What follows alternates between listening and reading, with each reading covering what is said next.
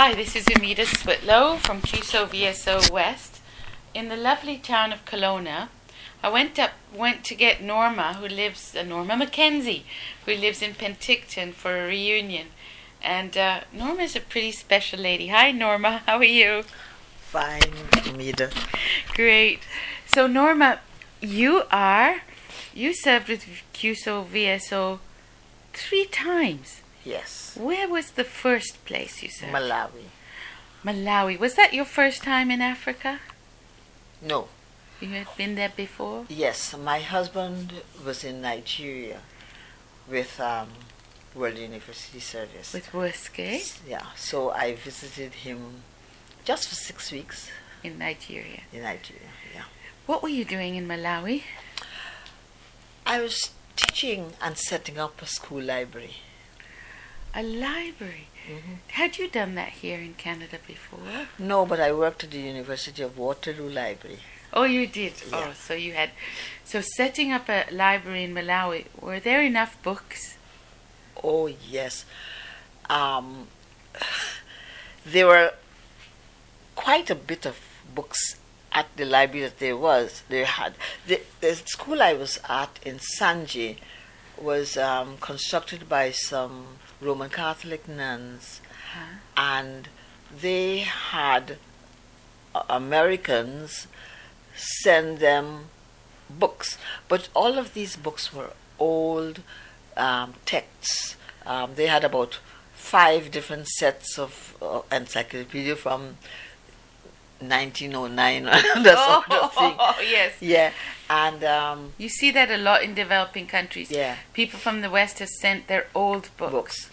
So I got rid of all of these books, Yeah. and I got the, there are places in England that send books to the countries. So you contacted them. And had them send some books to Malawi. And was it a small town? oh yeah, it was the capital of the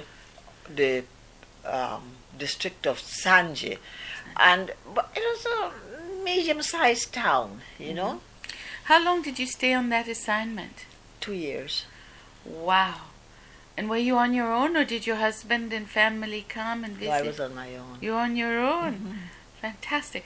So then you come back to Canada, and you would go again. I spent a year in Canada, and then I went to Guyana, and I spent 4 years in Guyana. 4 years. Now, you were originally from Guyana. So it was one of those diaspora volunteering programs where a Guyanese returns home. Well, yeah. And how was that? That was fantastic. I worked with the Guyana Education Access Program. Okay.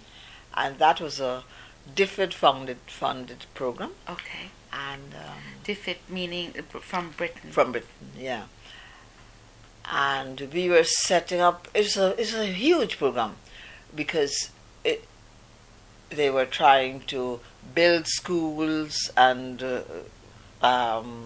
train teachers and do other community work, do things in the community. So I was a teacher trainer.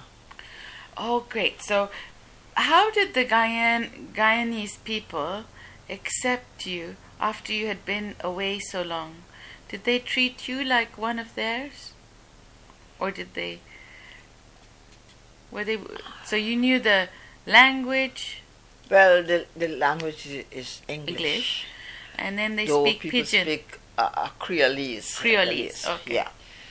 But what I found, the area that I worked in, I had never lived in.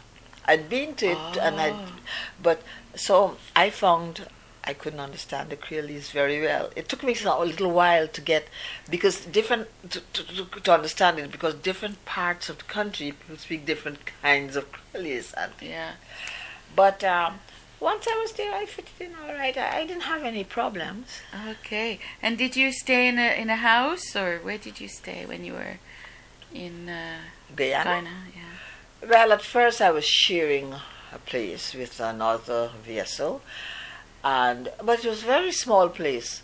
So eventually we got your own place. I got my own place, and I was by myself. It must have been nice to be home there with the food and everything. Oh, definitely. Definitely. And the fish. Because you're on the Currency Coast. Yeah. And people would, sometimes you just walking to the office and you see somebody coming down with a string of fish and they say, "Oh, let me give you one." Oh, really? Oh my gosh. Good fresh fish. Yeah. So after Guyana, you then take another assignment, and this time to Ethiopia, 4 places. Yeah. And what year was that? Do you remember? I went to Ethiopia in 2007, early in 2007. Yeah. Okay. And what did you do there? Train teachers. I was in 2 places. I went first to one town. One town. And I didn't like it a lot because I was going to teachers' college to train the teachers, but the principal of the teachers' college did not know I was coming, so. It didn't work out.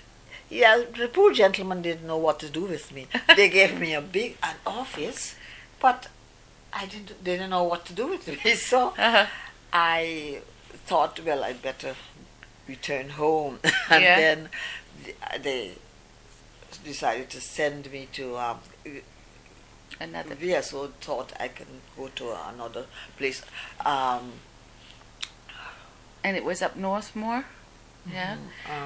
And so you again taught teachers how to teach. Yeah.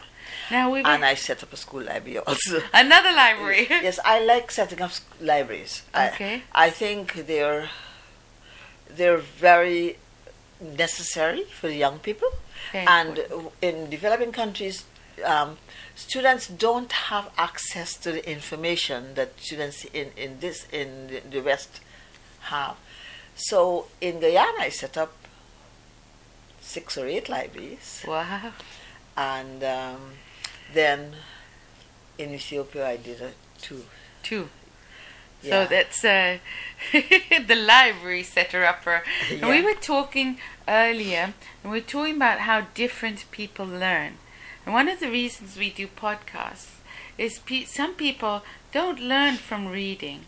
Some people are audio learners and visual learners. And you knew that instinctively. Yeah. And in your libraries, or you had other kinds of learning. Yes. I very, very much so. I would not set up a library unless I had a wide spectrum of learning materials for students, because I do know that people learn in different ways, Mm-hmm. And I try to make that available to the students. Yeah, and also reading for those that are visually impaired. They may be able to hear something and learn from that. Yeah. Yeah. So all these years later, here we are at a reunion in Kelowna, and it's, you're pretty amazing. You did 4 years in Guyana, 2 years in Malawi. How many years in Ethiopia? Well, a year? 22 months. So almost 2 years. So we're at 9 years. When I calculated our service to calculate the 35 million hours of service from Canadians, I calculated each volunteer having served 1 year. You totally blew the formula.